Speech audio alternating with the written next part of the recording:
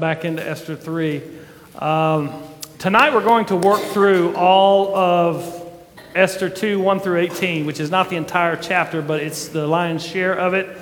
So what we're going to do is I'm going to ask questions and we're going to have some discussion, but more than likely we're going to quickly go through the whole text and then we're going to have a longer discussion at the end. And I expect that there's going to be a lot of discussion because tonight I'm going to probably, what's a good way to put it?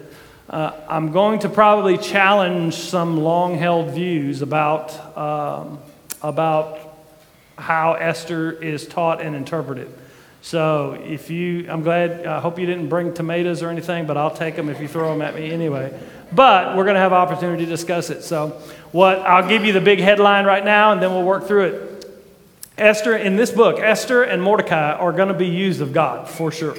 They're going to show courage and stand for God's people. That's the whole point of the book, is God working all these things through the intricate details of her life and the Persian Empire to save his people from destruction, because Haman decrees or has the king decree the destruction of the Jewish people. And of course, God has worked all of these things, moving Esther to the throne and the opportunity to go to the king, and all of the things have worked together through God's providence and God's plan to save them. That's the purpose of all this. So they will, in the book of Esther, show courage. They will stand against, Esther will go into the king risking her own life. All of those things will happen. So in a way, she's kind of the heroine of the story. But at this point in the story, in chapter 2, they are not presented as moral examples of faithfulness. They are not models that we should follow. In fact, the author presents them in a compromising kind of way. So we're going to look at that, and that's the headline, and y'all can feel free to just tell me how terrible that is as we get through it. But I think I'm going to make a pretty good case, and we'll see it. So at this point in the story, last week, Esther chapter 1 basically just set the scene. You remember? Everybody remember? Yes. Okay, good. That was really all that was going on, was to show us the scene in which this is about to take place. Wealth, power, empire that can do whatever it wants, king who can decree whatever he wants, and subjects are serviced at his every whim, doesn't matter what he says, and those decrees are uncontestable. They can't be appealed. This is just ultimate, absolute power. You remember where we are in the timeline. So Judah was taken into captivity by Babylon, and then Babylon was conquered by Persia, and then King Cyrus, who led the conquering of Babylon, decreed that any Israelite who wanted to go home could go home, and many did, but a lot did not. They stayed in Persia. And so you have Cyrus, and then you have Cyrus's son Darius, and that's where Daniel and Shadrach and Meshach and Abednego and all that took place. And then you have Darius's son Ahasuerus, also known in history as Xerxes, and that's where Esther and this story takes place. So many Jews are still living, quote unquote, in exile in Persia, though there was a decree that any of them that wanted to go home could go home. So, like I said, the king at this time was Xerxes Ahasuerus. We saw that in chapter 1. And in chapter 1, he threw a 6-month party. And it was for his military leaders, for his provincial leaders. And do you remember, we talked about the history of what the party might be for, but do you remember what the text told us the reason that this party was for? What was he doing? He was showing off. It said so that they could all see the wealth, and it said he was showing off the gold and the silver and the marble and all of those things. Chapter 1 described this opulent, decadent party in this huge, beautiful palace with gold chairs and all kind of different drinking cups and marble floors, and it described just the riches of this kingdom. And they were on display. They were extravagantly wealthy. And we also saw in chapter 1 the center of power in Persia. You remember it? The king had absolute power. He could decree anything he wanted, and it was the law of the land, everyone had to abide. It was unquestionable, and nothing could be done about it. Even so much so that they passed a law, a decree that said, anybody at this party that we're having, you can do whatever you want as far as drinking. They had to pass a law so that the people would know that they could do whatever they want. It was regulated, and everything was at the whim of the king. But despite having all of this wealth, all of this glory, all of this power, we also saw how ridiculously inept that the author of Esther shows the king and the empire to be, right? He makes this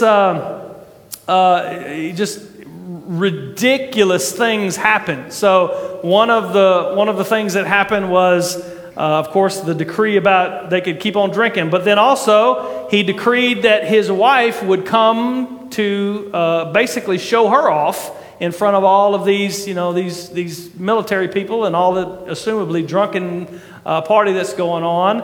And this great king, this wealthy power, no one can contest his rule, found out really quickly that it's easy for his wife to just say, nope, I'm not coming. And it made him look foolish. And so we see in the opening chapter, we see this picture, this scene set of power and wealth and absolute autonomy of this king can do whatever he wants, say whatever he wants, decree whatever law he wants, and everyone must obey. But at the same time, you see he is inept, he is a drunken fool, and when his wife said no, he turned to Queen Vashti, said, no, I'm not coming. He turned to his advisors who made this huge deal, making it a national emergency. Oh, you need to put out a decree saying that Queen Vashti is going to lose her crown and she's going to go into exile, never to come in your presence again.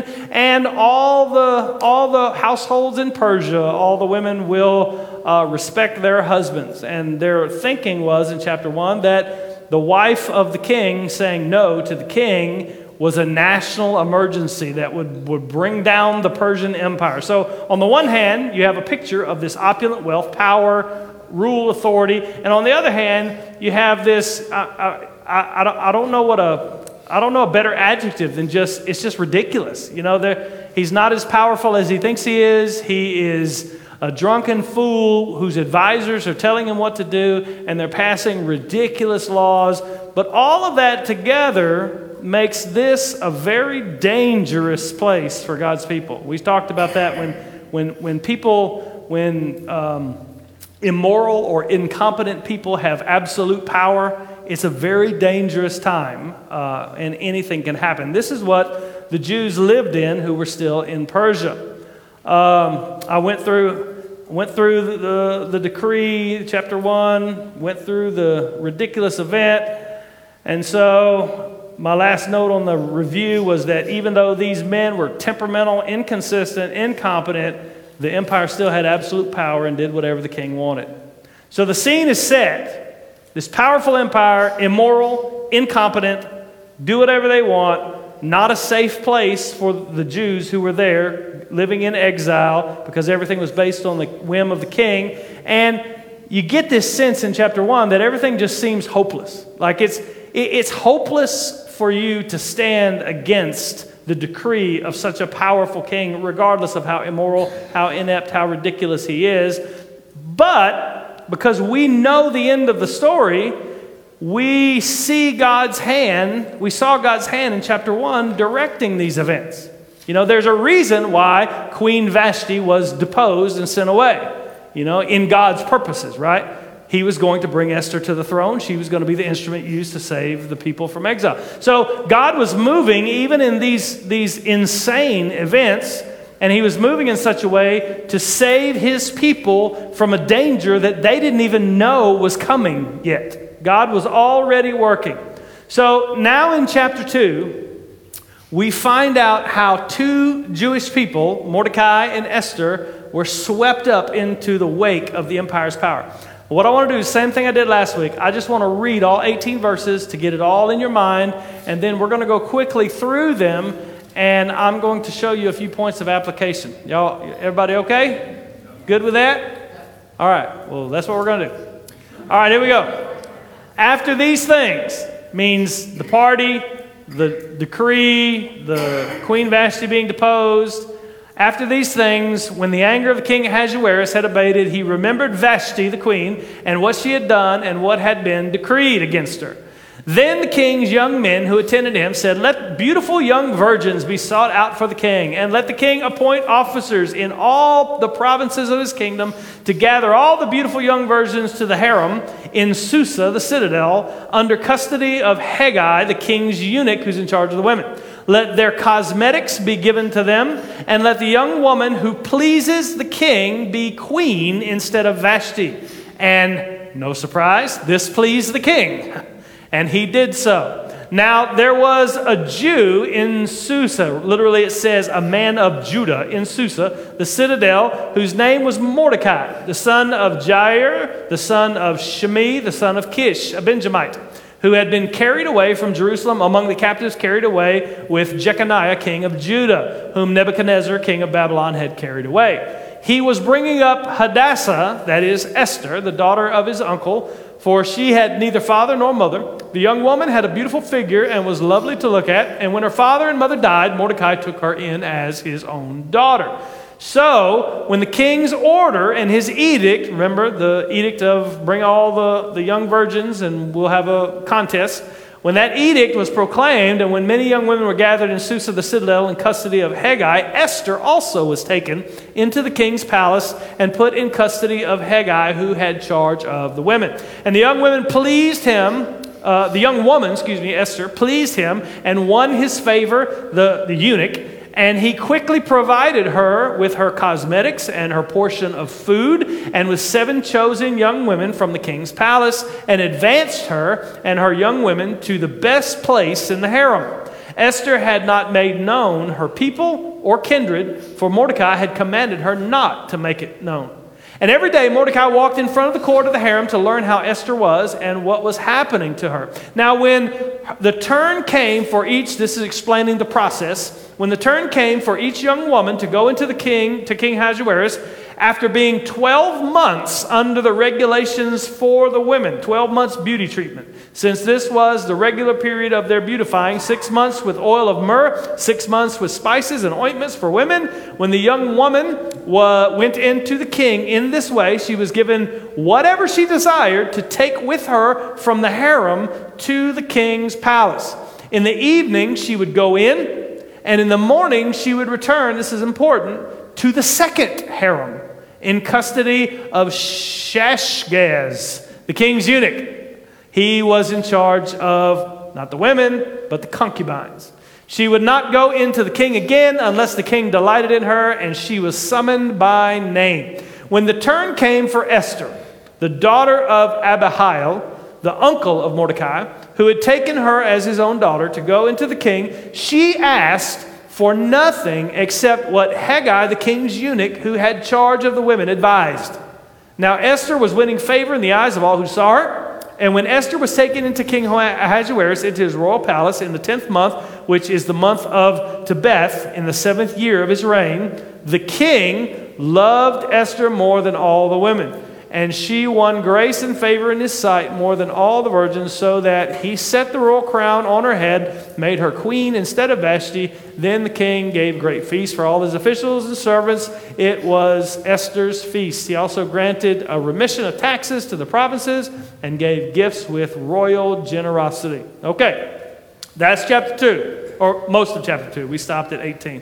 Next time, the second part of chapter 2, we'll see Mordecai overhearing the plot.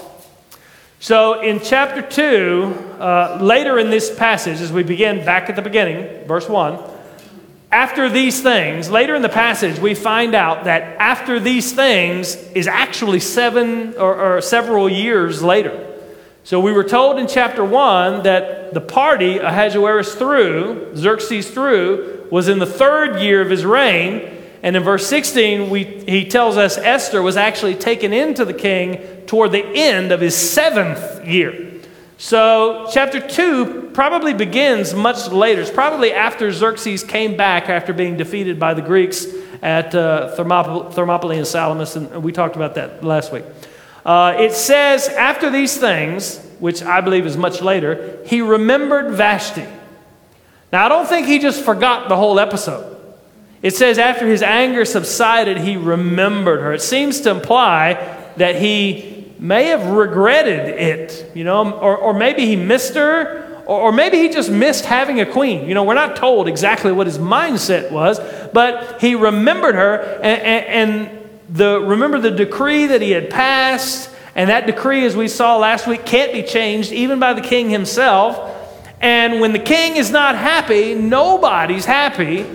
The whole empire turns on his mood. So the reason why I think these advisors come up with this plan to go ahead and start this, what we might call a contest, that's a bad way to look at it, but to go ahead and start bringing in the young women was because the king's not happy. He's remembering Vashti, probably just, regretting what had happened, or just lonely, or whatever's going through his mind. But to keep him happy, it says the king's young men who attended him said, "Let beautiful young virgins be sought for the king. Let the king appoint officers in all the province of his kingdom to gather all the beautiful young virgins to the harem in Susa in the citadel under the custody of Haggai, the king's eunuch, who's in charge of the women. Cosmetics given to them, and the young woman who pleases the king." That's the whole point of this. That's all we want to do. We want to make king happy. Will be queen instead of Vashti. And this pleased the king, So the king's thinking about his deposed queen, however he's thinking about her. Advisors say, okay, let's go on and get the plan in action. We've already talked about it before. Let's gather a bunch of beautiful virgins to have queen tryouts, and the last line says, it pleased the king. Well, I bet it did. Now, even by Persian standards, this was not the way that a queen was normally chosen. This was way out of the norm. Herodotus, a historian of the time, wrote that Xerxes' father, Darius, took wives from the noble families of Persia. So just gathering up a bunch of women and saying, okay, we're going to have tryouts, that was way out of the norm, even for Persia, to see which one would please him. But remember, the king's all-powerful. He can literally do whatever he wants to do. He can decree whatever he wants to decree, and everything turns upon his whim. So that's exactly what happened. Women came, or were taken from all over the empire. They were gathered to the king's harem, and they were put under the charge of this man, this eunuch named Haggai. And so because Ahasuerus and the empire had absolute power over their subjects and their empire, neither these women nor their parents had any say in the matter whatsoever. It didn't matter what they thought. The king made the rules, and there was no contesting it. Now, I want you to hear this. This is not part of actual story, but you need to make sure that there's a lot of teaching about Esther and feminism and all the things. This isn't just a case of women being abused and devalued in ancient... it is that, but it's not just this. Herodotus, that same historian, also records that every year in the Persian Empire, young men were gathered to serve as eunuchs, forced to be eunuchs. I'm not going no further than that, in the Persian court. So it wasn't just about, we're going to devalue. They devalued everybody. And they were all subject to whatever the court wanted, whatever the king wanted, and they were basically taken from their home. Everybody, male, female, they were at the disposal of the king and the disposal of the empire, and there was nothing that you could do about it. And it's with this backdrop of an all-powerful empire, who we've already seen is filled with drunken fools and inept, ridiculous rulers, that we're introduced to our main characters in the story, Mordecai and Esther. So first we have Mordecai, verse 5. There was a Jew, it really says a man of Judah, in Susa, the citadel, whose name was Mordecai, the son of Jair, son of Shimei, son of Kish, a Benjamite, who had been carried away from Jerusalem among the captives carried away with Jeconiah, king of Judah, whom Nebuchadnezzar, king of Babylon, had carried away. Mordecai is identified as a man of Judah. He's living in Susa, living right there. His ancestry is given. And it wasn't Mordecai that was taken, where it says among the captives carried away with Jeconiah, king of Judah. If Mordecai is intended to be the one who was taken with Jeconiah by Nebuchadnezzar, then he would be like 120 years old. The idea is that it was his grandfather Kish, or it was just Judah in general, that was taken away to captivity in Babylon. I'm sorry, I'm having a hard time getting my thoughts together tonight. Y'all with me? Anything confusing yet? Okay, hold on, it will be. So by giving his ancestry, saying he's a Benjamite, and also saying that his family was one of the ones who were taken with Jeconiah, the king of Judah, when Nebuchadnezzar first carried the first wave of captives away from Jerusalem, the author might be giving us kind of a hint that Mordecai his family was among the nobility of Jerusalem. We don't know that for sure, but it's probably a good guess, because when Nebuchadnezzar did take King Jeconiah or Jehoiachin, it's Jehoiachin or Jehoiakim, one of those two is the same one as Jeconiah, but when King Nebuchadnezzar took him away into exile, he also took all of the leading men, all of the nobles, all of the dignitaries, all of the skilled workers, all of the leading people of Jerusalem were taken away with him. So my first question, why is Mordecai still in Persia? I don't know the answer, and you don't either, but we can discuss it. Remember, Cyrus, the grandfather of Xerxes, the grandfather of Ahasuerus, had made a decree, any Jewish people who want to go home to Jerusalem, rebuild your temple, rebuild your city, you're free to go. And many went with Zerubbabel and Joshua. The people that went with Ezra and Nehemiah have not gone yet. This is happening in between those two returns. But why would a Jewish man, a man of Judah, family lineage from the tribe of Benjamin, carried probably either nobility or high aristocratic family in Jerusalem, why is he still in Persia? Why didn't he go back? Why didn't he want to go home when he's free to do so? I'm just asking for a guess, because we don't know. Was he born there? Probably. Is that why? He was probably born in captivity. He could be, sure enough. So Nebuchadnezzar took, man, I'm going to mess my dates up tonight for sure. I want to say 586, 587, that Nebuchadnezzar conquered Jerusalem. I can't remember when Cyrus's decree was. But we're 100 years. We're 100 years later because captivity for 70, 80 years, freed. We're a good 100 years later. So there's a good chance that he was born in Persia. If not, he's sure enough old, which I don't think that's the case. But he probably is born there. Let's just say that for right now. And by the way, let's stop all this right now. I got to make an announcement. If you needed proof that you need to check your Bible based on what I say, you could have no better example than Sunday morning. Because I stood up here like an absolute fool and thank you. And told you to write in your Bible the wrong reference to the text. Instead of Numbers 15, I said Numbers, I even had it on the screen, Numbers 15. It was Numbers 14. You need to test everything everybody says. You've got a Bible just like I do. I make mistakes. Make sure you test what I say. So, that was pretty embarrassing. I almost said something. I am. Thanks, Patricia.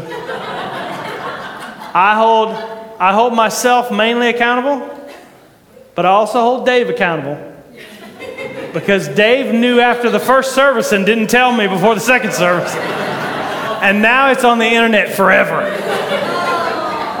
But it's okay. It's okay. We all make mistakes. Huh? Now Patricia's accountable. Yeah, now Patricia, you should have told me. When I go back and listen to some of my sermons, I'll say Egypt when I mean Israel. I'll say Ezekiel when I mean Isaiah. You need to be checking in your own Bible. Don't depend on the screen. Don't depend on what I say. Check in your own Bible because I'm not infallible.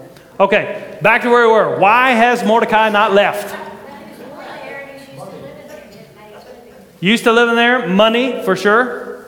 He's probably had a good life in Persia. People hate to move. People hate to move, I guess. Always known. Yep. Do you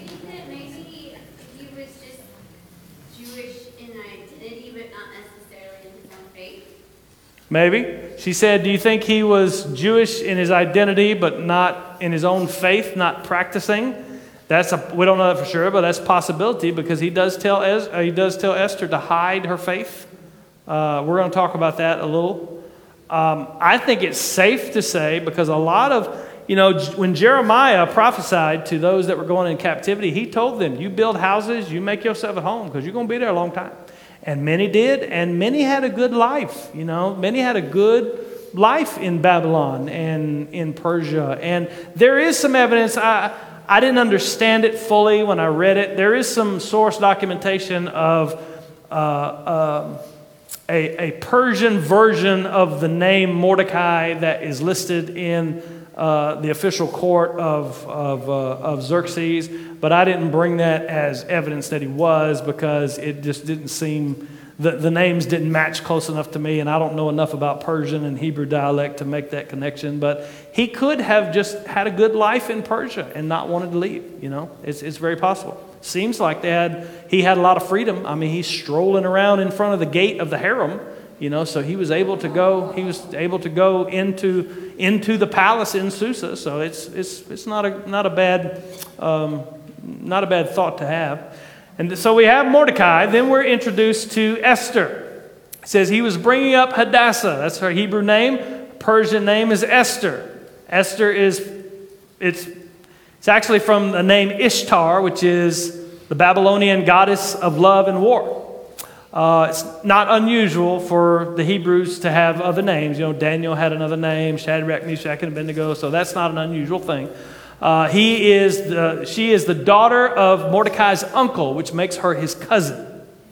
But her mother and father, she had no mother and father. Later, in this text, we're told that they died. She was being brought up by him as his daughter. And the only thing we're told about her at this stage is that she had a beautiful figure and was lovely to look at. So we are talking about just how beautiful she is. By the way, Hadassah means myrtle, like a myrtle tree. And so I think the way this plays out in chapter 2, I think the author uses both of Esther's names, Hadassah and Esther, to show that she is a woman that is living between two worlds in the Persian Empire. And that is the conflict of this chapter. The conflict which is going to come to the forefront of this story. So as we progress through the story, Esther's going to be queen, and she's going to be the Persian queen, and all of that. And the time is going to come where she's going to have to make a decision. Are you just going to be the Persian queen, or are you going to be the daughter of Israel who's going to stand up for your people? And so that decision is what really comes to the forefront: is who are you going to be?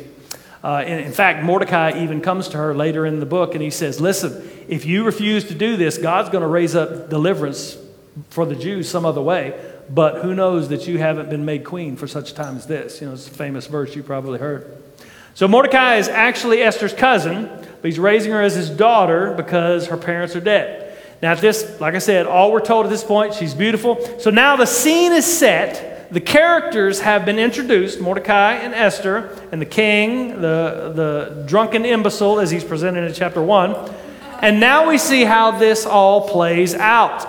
In verse 8, it says, when the king's order and his edict were proclaimed, and when many young women were gathered in Susa, the citadel, in custody of Hegai, Esther was also taken into the king's palace and put in custody of Hegai, who had charge of the women. Beautiful Esther is taken into the king's harem to participate in this contest to find the next queen. Now, Esther and Mordecai, our two main characters, are swept up into this insanity, and she is in the harem now. She is at the mercy of the king and the empire. And in verse 9 it says, the young woman pleased him and won his favor, and he quickly provided her with the cosmetics and her portion of food. That's very important, her portion of food, and with 7 chosen young women from the king's palace, and advanced her, I got to slow down. It's been a long day today, and her young women to the best place in the harem. Esther had not made known her people or kindred, for Mordecai had commanded her not to make it known. So immediately, we see Esther, of course, finds favor with this eunuch who's charged over the women, and she's given special treatment. She receives special beauty treatments, really is what it is. Cosmetics is how it's translated here. She receives her portion of food, and she receives basically her own servants from the palace. So make a note of that for now. All this was because she found favor with Haggai, the eunuch, and we can only chalk that up to, we're not told how, we're not told why, chalk it up to God is moving all things to move Esther to this place. It's happening just like God's providence is ordaining. But what we also find is just like everywhere else in the empire, everything depends on pleasing the one who's in charge. That's why she gets all this treatment, is because she finds favor with this eunuch. And so we're also told here for the first time in verse 10 that Esther hides her Jewish identity. And Mordecai, the man of Judah, raising her as his daughter, is the one who told her to do it. Okay? Lodge that in your brain. We're gonna talk about that in a minute. We're going to discuss all these things. Any questions so far? I don't want to go too fast where we don't understand, get all the way to the end when we get ready to discuss this and there's some misunderstanding. Okay, verse 11. Every day Mordecai walked in front of the court of the harem to learn how Esther was and what was happening to her. Now, obviously cared about her. I mean, raising her as a daughter, probably with good reason. You know, there's no protection for her in the king's harem. She's at the whim of the empire now. She's at the whim of the king. And the fact that Mordecai is able to walk through the palace in front of the court of the king's harem, it might indicate Mordecai was some sort of official, some sort of, not super high advisor to the king or anything like that, but just some sort of court official. It's possible. We don't know that for sure. And now the process of how the women, this contest played out is explained to us. And a lot of times we read through the book of Esther and we miss really what's happening.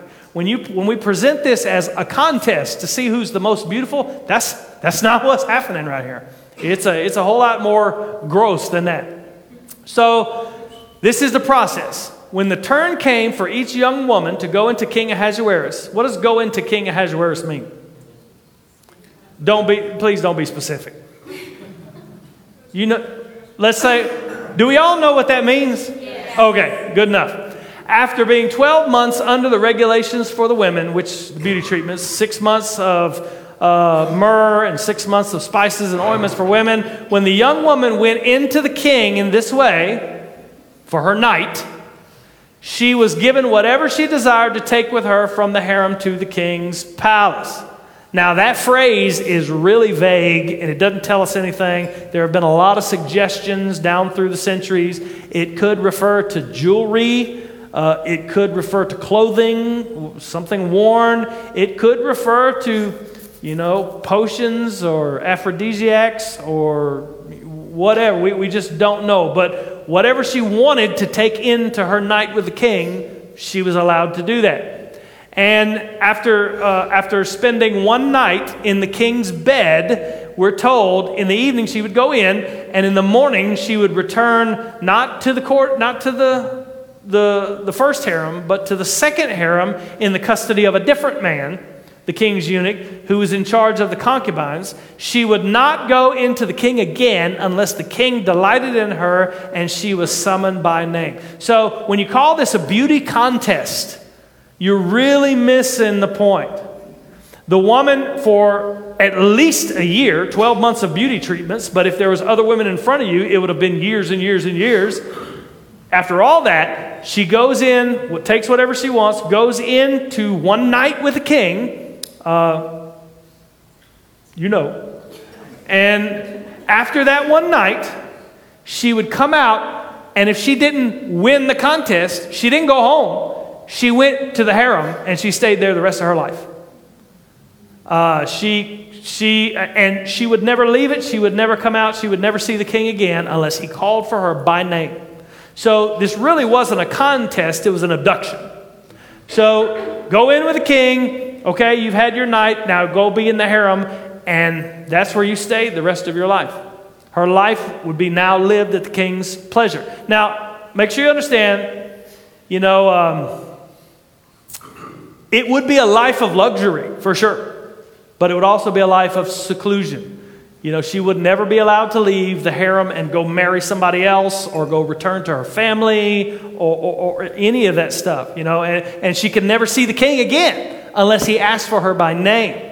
So this really wasn't a beauty contest to find the next queen. Whether you won or whether you lost, you were in the service of the king for the rest of your life. Now, for many poor women, this was probably an opportunity, it sounds horrible to say, but it was an opportunity to live a comfortable life of leisure in the palace. If the king didn't call for you specifically, you just lived in luxury. And it's like winning the lottery. But of course, for others, it's prison. It's a life sentence. I'm sure many of them wanted to be with their family, didn't want to leave their family, wanted to go and marry and have a family, and you had no life. So although you lived in luxury and you were pampered, every need was tended to, you were imprisoned, abducted and imprisoned for the rest of your life. You could never leave. You could never have any other kind of life than just being in the king's harem. So it wasn't what we might call a beauty contest. This is how the process worked. Now Esther's turn comes.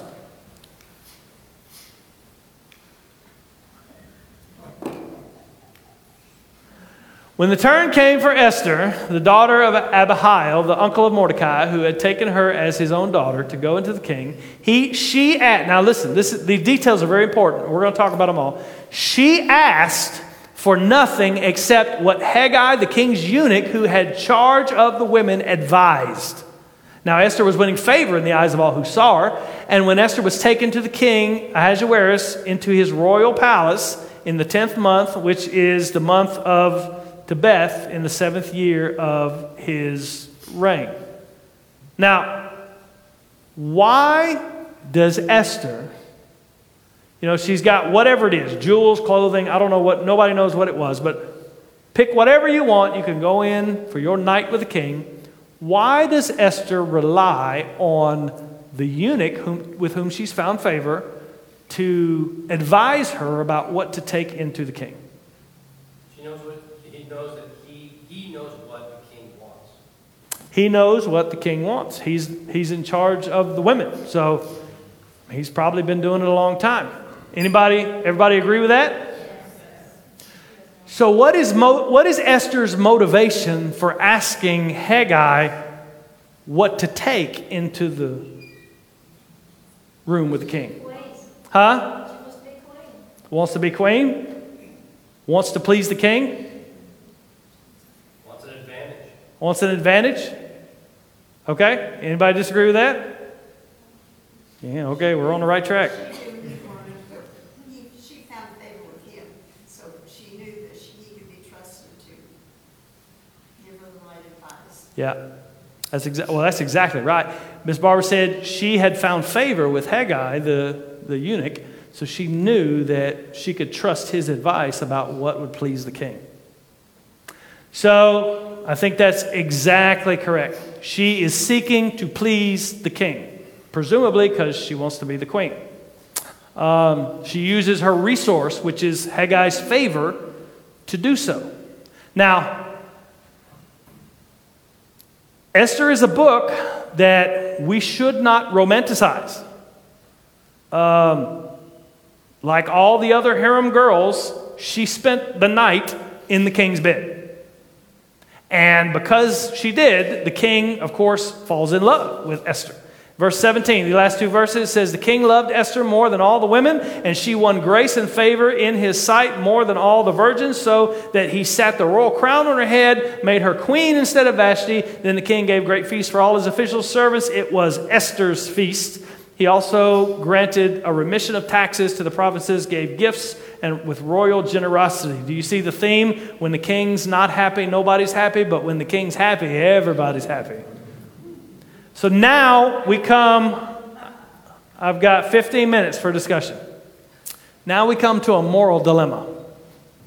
Should Esther, at this point in the story, or Mordecai for that example, be seen as a godly example for God's people to emulate?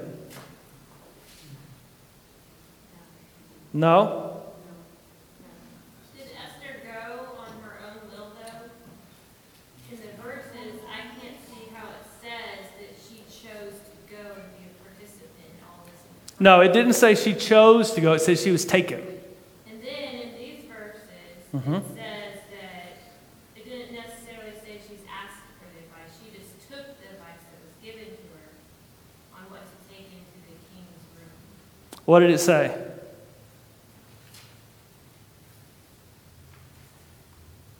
So it says, when it came She asked for nothing except what Haggai, the king's eunuch, who had charge of the women, advised. advice. So he could have gave that advice without her asking for that. No, not if it says she asked for nothing except for what he advised. So here's the thing. I'm gonna lay out my case, and then y'all tell me if I'm absolutely wrong. Mordecai and Esther's actions here are the exact opposite of all the other biblical heroes that we've seen through this time, who would rather risk death than compromise their obedience to God. Mordecai told Esther to hide her Jewishness. Now, when we think of that, now we know that's wrong for us as believers to hide your faith, and you know what I mean. I don't mean, you don't flaunt it if you're in a country that you'll lose your head, but you don't deny it either. But what does it look like for us to hide our faith? We just don't tell anybody. What would it look like for a practicing Orthodox Jew to hide her faith? Abraham and Sarah. Huh? Not like Abraham and Sarah? Are they the ones who did it in the Old Testament? Did what? Yes. Yes, but we're talking about long after now. We've received the law of Moses. The Jews are living by the law of Moses. In order for her to successfully hide her Jewish faith in the king's harem, she would have to eat whatever's put in front of her. She would have to not observe the Sabbath. She would have, that was the only way to hide your Jewishness, because there was a lot of outward aspects of the Jewish faith. Mordecai told Esther to hide her Jewishness. The only way to do that. And it said that Haggai brought food, the food provided to her, and unlike Daniel, it doesn't say anything about her requesting different food or wanting different food. She ate it. That her to not reveal her Jewishness, to hide it especially by not keeping the Sabbath, not abstaining from, not eating kosher food as Daniel did during Darius's reign. That's the opposite of what Daniel did in the court of Darius. He didn't eat the king's food because he was being faithful to the Lord. He asked permission. He did. He didn't just say, I'm not going to eat that food. No, he did ask permission. He did. But she would have had to have forsaken the public daily prayers as well. And Daniel did say, I'm not doing that. When King Darius said, you're not going to be praying no more, he said, no, I'm going to go up to my window and I'm going to pray. Would she have to change her appearance too? Because, that thinking a harem would be very seductive versus more... That I don't know. He asked if she would have had to have changed her appearance. So I'm not sure. Huh? Her hair? Yeah. Jewish ladies were supposed to have it up, covered. Probably not. Those things I don't know. And I want us to see that there is, down through history of the interpretation of this book, there have been people that have said Esther. In fact, the translators in 200 BC who translated the Hebrew Masoretic text to the Greek Septuagint, who translated from Hebrew to Greek, they added 6 chapters to the book of Esther in the Apocrypha. If you go, there's Esther's much longer in the Apocrypha, and those books are basically Esther's explanation, saying, I never ate the food, I never didn't keep the Sabbath, I abhorred the bed of the Gentile king, and all those things. And those books were added because this just doesn't seem, the implication of this silence in this text about her making, she had no choice. It was either die or do these things, but there's no mention of any kind of abhorrence of it. And in fact, when you take into account the fact that she asked the eunuch what to take in specifically to please the king, makes it seem like she wanted to find favor with the king rather than thinking this was a gross, horrible breach of her faith. But that was the only way she was going to be able to free her people. Right. That's true. No, that's the point of Esther. She said that's the only way she was going to be able to free her people. But she didn't know that's why she was doing it. But God is working in all of this, for sure. God's purpose is. Joseph, I mean, he changed his appearance. Now he didn't. We don't know for sure that he observed all the Sabbath things of that nature. But Rahab, in the genealogy of Christ, there's tons of people. Esther, she may not have been living her faith then, but then when she had to make the decision. Oh, absolutely. I think that's the point. So Lau brought up many of the other people, the heroes of the faith in Genesis, Exodus, and all of those that also, changed their appearance, lived among the culture. I think the point, what you exactly said, Esther is going to be the hero of this story.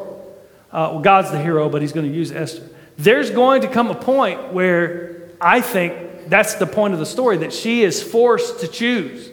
You're either going to be this Persian queen, or you're going to be the Israelite of the people of God who is used by God to save your people. And you're going to risk your life to have to do it. And she makes the right choice. She does it with courage. So that is coming. She is going to be the hero. I think, and this is my opinion, that in this early chapter, neither she nor Mordecai is presented as a hero of their faith. They're presented as those who are living comfortably in Persia and just trying to get along. So let's put a different spin on it. Let's say you're reading this chapter, reading through the book of Esther, this chapter to your teenage daughter. What lesson would you give her from Esther's conduct in this chapter? Like, what moral teaching, what lesson would you say that she needs to learn from what Esther does in this? I would say she was being submissive to Mordecai. Being submissive to Mordecai by sleeping with a Gentile. Well, I mean, Yes. I don't think it was right, but Yeah. No. We're discussing. I'm not lecturing you. Yes. I think another layer to this could be the fact that she's a woman and she's under the direction of her uncle and now Haggai. Mm-hmm. And that's an art. The Nuremberg defense is, I only did it because I was commanded to do so. Mm. And So she's being directed to do so by first Mordecai and then now indirectly through Haggai. So then we should not praise the Hebrew midwives who defied Pharaoh's order then. Were they praiseworthy for what they did in their defiance, or were they wrong? But God told them to do it. They were under God's direction, specifically in that case. Sure. And why? Because what they were being commanded to do was wrong. Yeah. So, and there's also Esther becoming queen may even be, because at this time, so you have Esther's stories going on at this time. Not 25 years later, less than 25 years later, Ezra goes back to the land with his, Jerusalem to rebuild the temple, read the law and all that stuff. And Ezra goes ballistic because all of the Jews in Jerusalem had married Gentiles. He goes nuts and he says, no, this is against God's law. I wonder how Ezra thought of Queen Esther's marriage. What would he have said? Yes, Anita first, then Susan. I just think it shows God's grace and mercy that He chooses people to work through that we would not choose. Oh, absolutely. And although she did not make right choices then, does not have it. And that should let us see that even though we make a wrong choice sometimes, that God can still use us. I think that's exactly what the point of the book of Esther is.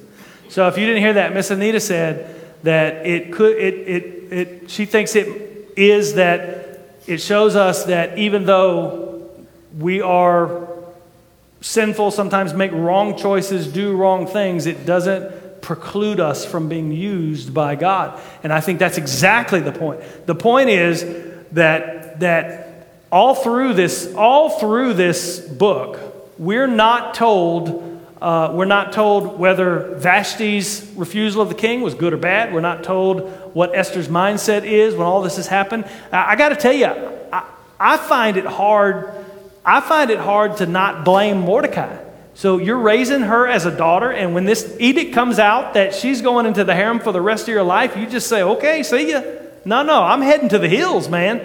I'm running, and we're going, But through all of this, what we're going to see, we're in chapter 2, as we move through this, God is using this event, even though the choices that are being made are morally questionable. God is using it. He's working through it to save his people. And there's going to come a point when these two who are presented at the beginning as possibly, I'll say possibly, compromised in living between two worlds, the Jewish world and the Persian world, there's going to come a point where their identities merge and they have to pick. They have to choose. It's time to make a choice.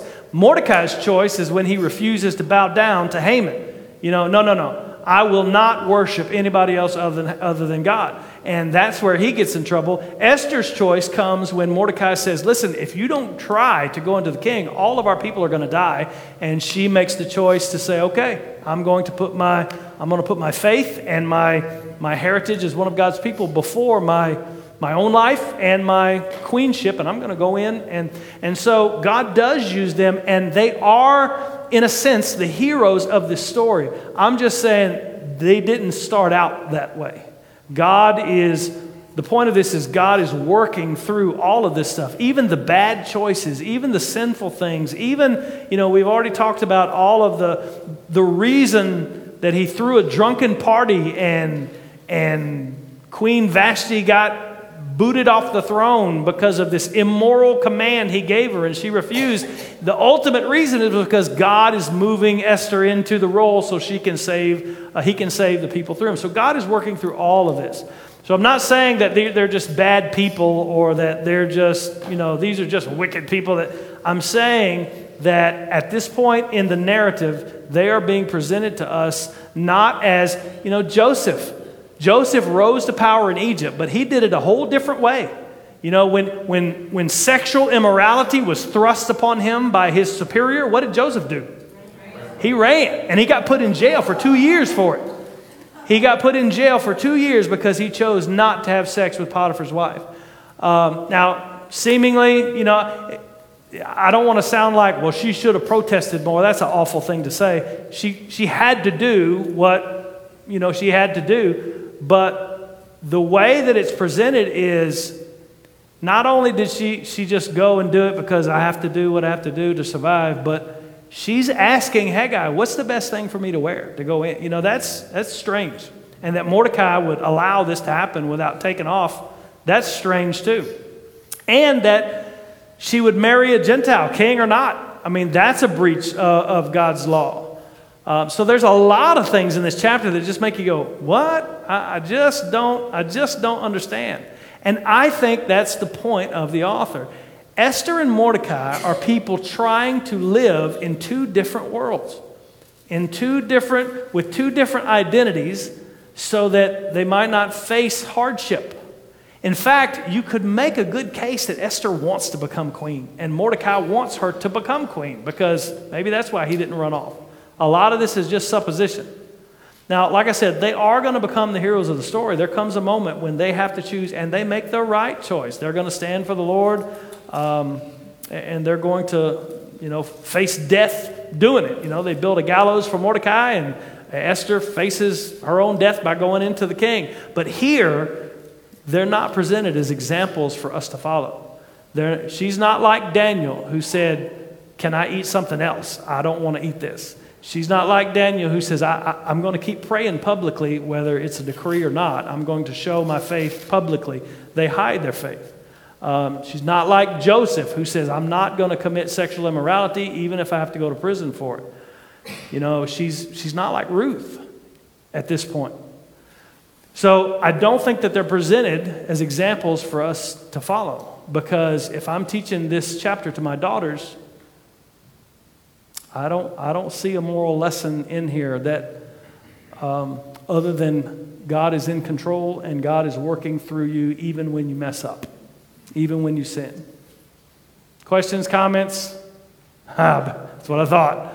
Ginger. I just had a question. So in Ruth, who we just finished, Ruth was a Gentile, but it was okay for Boaz to marry her. Is that because she converted her faith into Judaism, so she wasn't pulling him away from the faith? Like, you know, they're Gentiles. Is that why that was allowed? Same thing with like Rahab. Is it because they converted into the Jewish faith? Right. So Ruth was a Moabite who was allowed to marry into Israel. She was marrying into Israel, and she was marrying.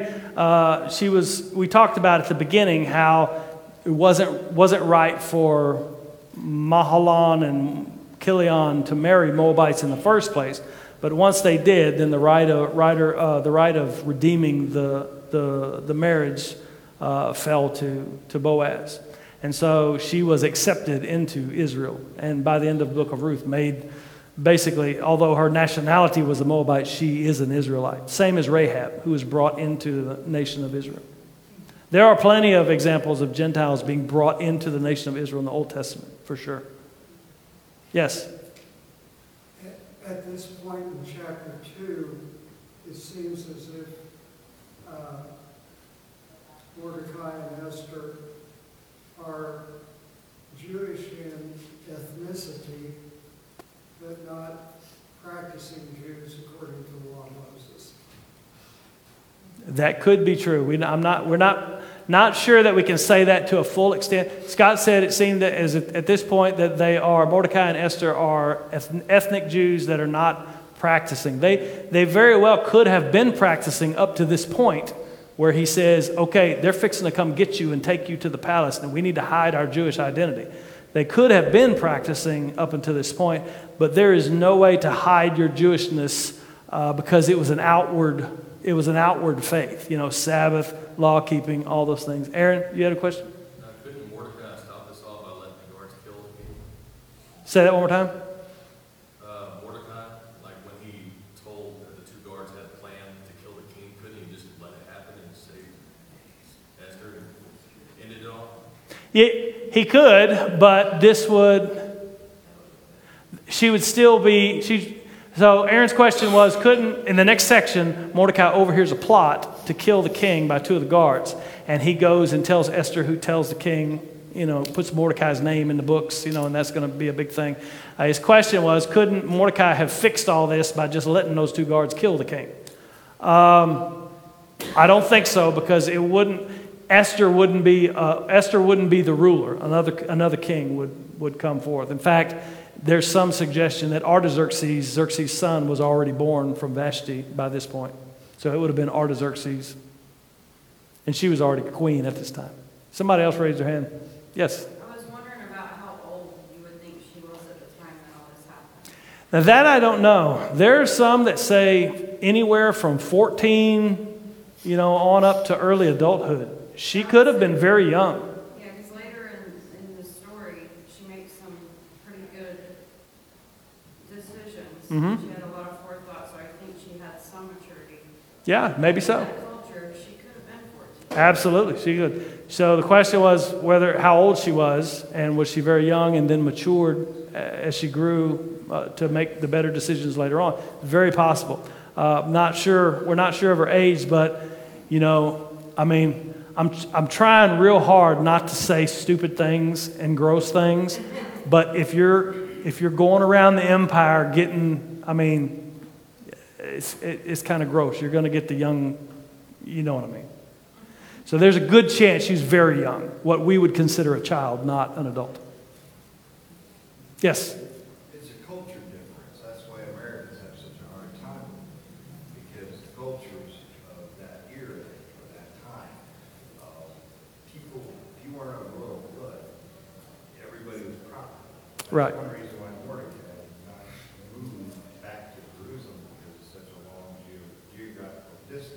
Mm-hmm. Being a Jew, and traveling throughout that empire would have been very difficult. You can't just jump in a car and go straight across the desert. You gotta Sure. walk around. Sure. So where he's at, he's already got a high-end house. He's got everything else he needs. Mm-hmm. And she's an orphan, so she Yep. has no future. That's one reason why going in this direction helps her save her life. Yeah. If she marries, he's got to find a husband for her. Mm-hmm. It's not easy to do. Yeah. It's culture. Yeah. So basically, just talking about how the culture was different, and Mordecai would have had to take responsibility to find her a husband and provide. And Mordecai didn't leave because he was already established in Persia. All of that could definitely be true. Yes. If we try to figure out, so how would you make a lesson out of this to your daughter? I mean, you'll be you can make wrong decisions. No. But